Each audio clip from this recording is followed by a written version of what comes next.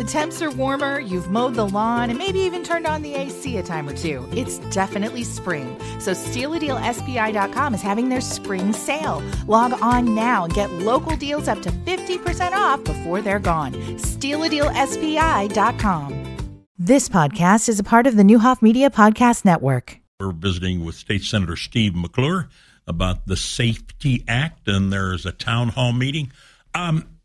What took so long? Why did this act not get legs until 3 weeks, although it's had legs now for a couple of months?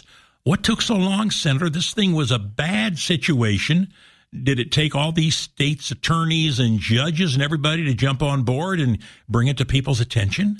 A lot of the state's attorneys had to start getting their offices ready for this to be implemented fully in January 1. Okay. And I think once that happened and it caught their attention in a way that has never caught their attention before because now it's becoming real, they were the ones, I agree, that brought this up and that made so much news out of this because it's not a politician saying it, it's state's attorneys, it's law enforcement, and that makes a big difference.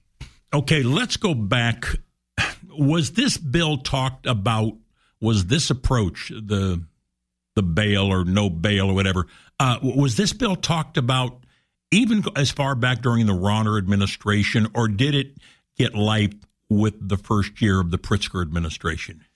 It was first discussed back in the Rauner days because Rauner did do criminal justice reforms involving bail so that people can be locked up for a while, and then the longer that they stay in, they get some credit towards paying their bail, and then they get released. Okay. But things took the extreme turn under Governor Pritzker because it was the opportunity for the Democrats they've wanted to do it throughout the country for a long time, to finally be able to take over a state right in the heart of the Midwest and put in a policy that is one of these liberal goals that's been around for a long time that they've never been able to accomplish anywhere else. And so that's why we're here. It's Governor Pritzker wants to run for president, and he wants to use Illinois to be this state to show that in the Midwest we can be extremely liberal, and that's going to help him get through a Democrat primary for president. So here we are. Why did it have a lot of hearings? Were there a lot of discussion where people called in and gave their opinions? Once the actual language of the bill was filed, 764 pages at 4:30 in the morning, I guess it would have been filed about 4 o'clock in the morning or 3:30. We didn't have a single hearing, not a single hearing on the language of the bill. And so those people that voted on it did know what was in it. How did everybody, what about it, you being a former part of the state's attorney's office, what concerns you, the top 2 or 3 or 4 things about this bill? Number one, the fact that you cannot detain people that intimidate witnesses pre-trial. And shootings are the biggest problem right now as far as unsolved crimes are concerned. And when somebody shoots, nobody wants to talk about it to the police because they don't want to be the next victim of the shooter. And so why on earth would you allow the shooters of the world, of the state, to run rampant while the victims have no defense until after the person's locked up, which can take years? And when you've got a victim that's too afraid to testify, the shooter does not get locked up because they've got no fear of a trial that's going to cause them to be found guilty because the victim doesn't want to testify or the witnesses don't want to testify. So that's a big problem. But then also arson, burglary, there's a whole list. There's all kinds of graphics that illustrate all of the different crimes that a person can commit, and they will not be detained in jail before trial. And it's just insane. The local judges need to be able to make the decision, and they need to be able to say, okay, you're a danger to the community. We're going to have to hold you in jail. Right now, this bill will strip that totally away from them. Is there any state in the union that has a bill that even close to resemble this legislation in Illinois? The most close is in New Jersey. And what they did in New Jersey was they still have cash bail, but that's only if you miss court appearances and the judge is going to throw you in jail and say, okay, you're going to have to post some sort of bond to show that you're going to show back up in court. But before New Jersey did their bail reforms, what they did was they enacted all kinds of things to try to ensure that criminals would show up and stay out of trouble. For example, they've got GPS electronic monitoring. In the state of Illinois, we don't have that. And they've got enough police officers to monitor these people that are on electronic monitoring. And if they leave their house on detention, guess what? They know exactly where they go, and they act immediately. This bill, the Safety Act, makes it so that these people in our state that are accused of crimes, they've got monitoring on them. However, it's not GPS. So if someone leaves their house, they know they leave their house. They don't know where they go. And you can't do anything about it until 48 hours after their violation. So think about that. You charge somebody with attempted murder. You say, okay, go home. You're on electronic monitoring. They go home, and they're gone for 48 hours before police can do anything. And you don't have any way of knowing exactly where they are going. So New Jersey took all kinds of steps to try to protect the public. In the state of Illinois, instead of trying to make people accountable for their crimes and maybe making innovative ways in which to monitor them and to ensure that they're not committing new crimes, they basically just taken the gloves off and said, have fun. You're going to get 2 days off to do whatever you want, wherever you want, including if you're accused of murder or any other horrific crime. If they choose to put you on electronic monitoring at home, you got 48 hours. And then they'll come after you after that, and they have no idea where you're going. This stuff does not make any sense. But even after New Jersey enacted these reforms with some protections for others, like the GPS monitoring, crime still went up among those people that were charged with offenses. They got charged with new crimes while they were released. Did this bill surface late in the session? You said 3:30 or so in the morning. Did everybody know it was coming? We knew negotiations were still ongoing. And I think when you get to about 4:30 in the morning, I think some people just throw their hands up and say, fine, I'll vote for it because I'm sick and tired of this. I want to go home and sleep. And I think that's what happened with the final few votes. Remember, in the House, it only passed by one vote. And I think one of the big catalysts for this bill was the George Floyd event. And all the protests and everything else, that was used as an opportunity by the people that have been wanting this bill for years to finally get it through. And there were lots of claims internally. I know this for a fact because I talked to some members of the Democrat caucus that if you don't vote for this, you're a racist or things like that. And it's difficult for some people at 4:30 in the morning to take that and they say, fine, I'll vote for your bill. And then there was all these promises that it was going to change. This is not the final version. And now here we are. It's very much the same bill that it was when it first passed, and it's about to be implemented. And a lot of people are waking up to the fact that the bill is insane. Okay, walk me through. Let's say at the veto session there are some tweaks. I think they're going to be minimal at best, but there are some tweaks. If the governor doesn't agree with the tweaks, they have to override his veto even to implement the tweaks? That's correct. And we don't really know what tweaks the governor wants. He just says he wants tweaks in a generic way. I think he says that because of the fact that he's looking at the polling and people that are viewing the Safety Act, particularly downstate, are saying this stuff is crazy. Something's got to be done. And, he needs to have a plan as to what to do. And it needs to be before the election so people know who they're voting for governor and who they're voting for in these individual Senate and House races. He's not committed to doing that. That's troubling. Now, and we asked her in studio, Doris Turner was not a member of the Senate when this vote was taken. Am I correct?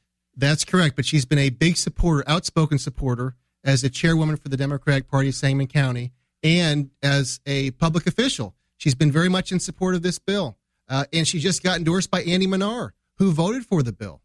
And if you look at what Doris has been involved with passing, she was a co-sponsor of the bill to legalize the criminal transmission of HIV. She was a co-sponsor of the bill to allow for lesser penalties for drug dealers. So this is not in a vacuum. This push for these extreme views as it comes to criminal law have been pushed since the beginning of Pritzker's administration. And he was releasing people, child murderers that he pardoned, that outraged so many people that there was an international news story about it early on in his time as governor. And so this is all part of this bigger liberal agenda of being really easy on criminals and being really harsh on law enforcement. And guess what? As you know, Sam, crime is exploding, particularly murders in the state. It's not the right time to be supportive of criminals and go against law enforcement. I guess I'm going to ask, you've explained it, but I want you to hit it one more time, address it one more time.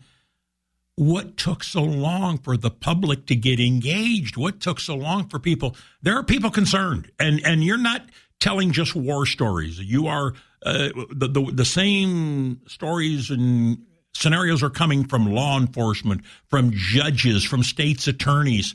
What took so long? Why wouldn't that the morning after this bill passed, both chambers, that somebody shouldn't have been out there, but it just didn't take time for, quote, certain groups like state's attorneys and so on to get it all together? Well, I think, number one, when it first passed, it was so late in the morning or early in the morning, that all the newscasts were done. The 10 o'clock news was over. The 6 o'clock news was over. And people tend to, once we leave the Capitol, stop caring about what happened because, it's over with. When it's an ongoing news story, then there's live coverage and everything else. But once you miss all those important news times, it doesn't get the same coverage. Now, you had me on pretty much right after this passed, so you're one of the few that's covered this from the beginning, Sam. However, the problem has been over the last few months, the state's attorneys and the sheriffs have had to prepare for January 1 because you can't just wake up January 1 and flip the switch. You've got to get prepared for it months in advance. As the state's attorneys and sheriffs were getting prepared for this and it became more real, they delved into this 674 pages and, 764 pages, and they said, oh my goodness, this is insane. And so it's really the state's attorneys and the sheriffs I credit for really going through this, and they're seeing, they're treated by voters as being independent of the political process. And I think voters trust them a lot more than they trust the governor or politicians and senators. And them having to be prepared for this bill January 1, I think that's what's caused all of a sudden the news stories and the fact that the public is really taking this very seriously. It appears to me the supporters of the bill are claiming that the opponents of the bill are exaggerating, saying things that are not true, scare tactics, trying to scare the hell out of people, saying stuff. And that's what they keep saying. I haven't heard exactly what they mean by that, what is being said that is not true. Is that going to be the defense that you folks who are concerned about this as a senator, as Republicans, some Democrats who obviously voted against this bill, both in the Senate and the House, it only passed by one, and we know the overwhelming support, the numbers in the House and Senate, and in the House it only passed by one vote. Is that the defense they're going to use, that you folks are exaggerating and dramatizing this and whoa, the sky is falling if this becomes law? Yeah, that tends to be what happens. If the law is on your side, you argue the law. If the facts are on your side, you argue the facts. And if neither's on your side, you call people names. And so they say we're lying. They say we're exaggerating, scare tactics. But the latest thing is now everyone's racist unless you supported this bill, which is insane because if you look at New Jersey, the racial demographics of those people that were, even after massive bail reforms, stayed the same. So it's really not even a racial argument that they can make with any facts to support it. It's just name calling to try to intimidate people to support this bill and try to intimidate the press not to cover this bill because nobody wants to be called a racist, for goodness sakes. And when you start calling people names, you scare people away from talking about issues, and that's what they want to do. They don't want people to talk about the bill. They don't want people to talk about the substance of the bill. They just want to call people names and scare them away from talking about it. But I'm not afraid to talk about it. I've had my life threatened by people as a prosecutor. And so certainly I'm not afraid of somebody calling me names. Is this going to be the new, and we've heard it so long, if I disagree with you and you happen to be a person of color, then I'm a racist. And I think that is a very dangerous road to go down. We can disagree, but it has nothing to do with the color of our skin. I don't understand, and yet that seems to be, I've always thought about race. If somebody's called me a racist, it only bothers me if I am one. And I know I'm not, so they could call me whatever they want. They can say he's a racist on that morning show and so on and so forth. No, I know I'm not. In my heart, I know I'm not. So those people have no credibility as far as I'm concerned. They don't know what the hell they're talking about. I agree. And the thing about it is that real racism does exist. Sure it so does. when you have somebody when you have politicians that cry wolf like that, it hurts the people that are really experiencing racism because now people roll their eyes and say, oh my goodness, okay, it's racism again. We have to take racism very seriously, but this is a bill that doesn't involve race. This involves public safety. And guess who the people that are going to be hurt by this the most? People in minority communities where crime is rampant. They are not going to have the defense that this state needs to provide them against people that are very dangerous, and that's really sad. And you think, again, you are thoroughly convinced that this is a piece of legislation that if, in fact, the governor opts to seek the nomination for his party's presidency 2 years from now, that he will showcase this as the way you can get it done, even in the heartland of America, in the Midwest, and so on and so forth. That's right. And that seems to be what his policies are targeting, a Democrat primary for president, including abortion up to the moment of birth, including the most crazy criminal laws that there are in the country. It doesn't matter what the results are. He just wants to tout the policies in a Democratic primary. And guess what? Our state deserves better than that. But, Senator, I think he's well-liked. I think they not necessarily agree with his policies, but I think they're, now again, I'm not going to say Sangamon County South. I understand the feelings there. I can read the signs in the yard, a lot of places south of here. But I think he is well-liked. Maybe they have separated the person from the policies. Governor Pritzker, I get along really well with him personally. I never take anything personally, and I don't attack someone personally in politics. And you have to separate the person from the politics. But when you spend $38 million in the last 3 months or whatever it's been, telling everybody how wonderful you are, that tends to affect public opinion. And people say, oh, that's a wonderful person because you're seeing these ads. He's a very nice person one-on-one, and I like him personally, but his policies are nuts. If you could have chosen the Republican nominee for governor, and I understand Darren Bailey has a devoted group of supporters and so on and so forth, but he's going to have a very difficult time winning this election. I think it goes without saying for a number of reasons and so on. Philosophically, geographically, experience. I'm going to throw a name out there and you can react and not. How credible a candidate would Kirk Dillard have been? I think Kirk would have done a great job running for governor. I think it would have been I think he could have won the race. Are Republicans, and I'll, vote primary in the Republican, as you know. I don't do that in general, all over the ballot, but in a primary election, if this election comes out within 10 to 12 points, are Republicans going to wake up the next morning and said, wow, we had a shot to beat an incumbent governor? Yes, I think so. But we'll see what happens. And you think it's going to be closer than the polls are showing? So one of the things that people are talking about is the fact that a lot of Republicans tend to not be answering one way or the other when a pollster calls Understand. them. So I think it's very possible that the numbers could be closer than they show right now. But it's really kind of an unknown. And I think it comes down to organization. And I think that Republicans need to get organized now because it's going to be too late after the election. Keenan Gilpin, 1 minute, my friend. Paul Packelhofer said, if in fact the Democrats run the table and they can veto-proof majorities in the House and Senate and they win all 6 offices and they win fairly easily and this law goes into effect with very little change come January 1. Paul Packelhofer said we are the bluest, Illinois is the bluest of blue states. Would you agree with that? No. In fact, even polling that I'm seeing for Governor Pritzker doesn't have him above 50%. So when you've got, half the state not voting for you, I wouldn't consider that to be some sort of a great blue state. I believe we're going to pick up seats in the Senate. Okay. And I've seen polling that's going to, I think, surprise a lot of people come November. The House people tell me that they're going to pick up seats in the House that are Republican seats. So if we make gains in the Senate, we make gains in the House, even if we lose seats, lose all the statewide races, we're still going to be in better shape.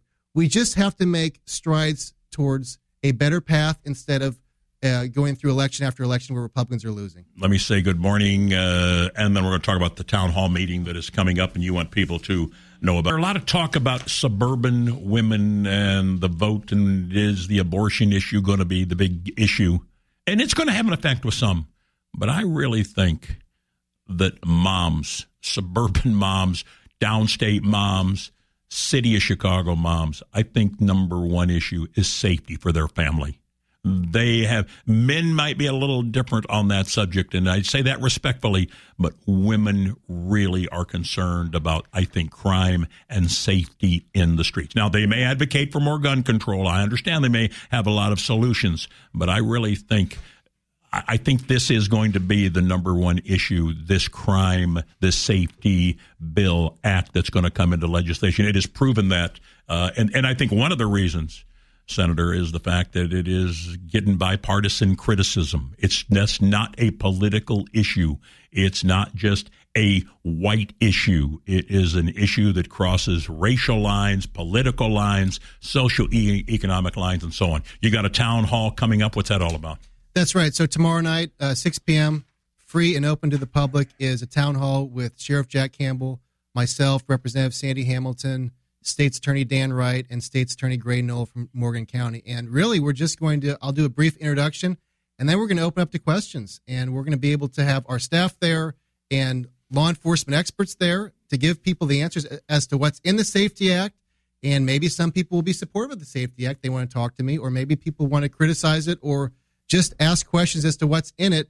And that's what we're going to be there to do, is to let people know what the truth is about the act. This is not a political event. As you know, Sam, I'm not opposed in my bid for re-election here, so I've got no opponent. I just want to get the facts out, and I'm sick and tired of people spinning this in a way that's not accurate. I think people deserve to know what's in this bill, and that's why we're having the town hall. And public's invited. Where's it going to be at?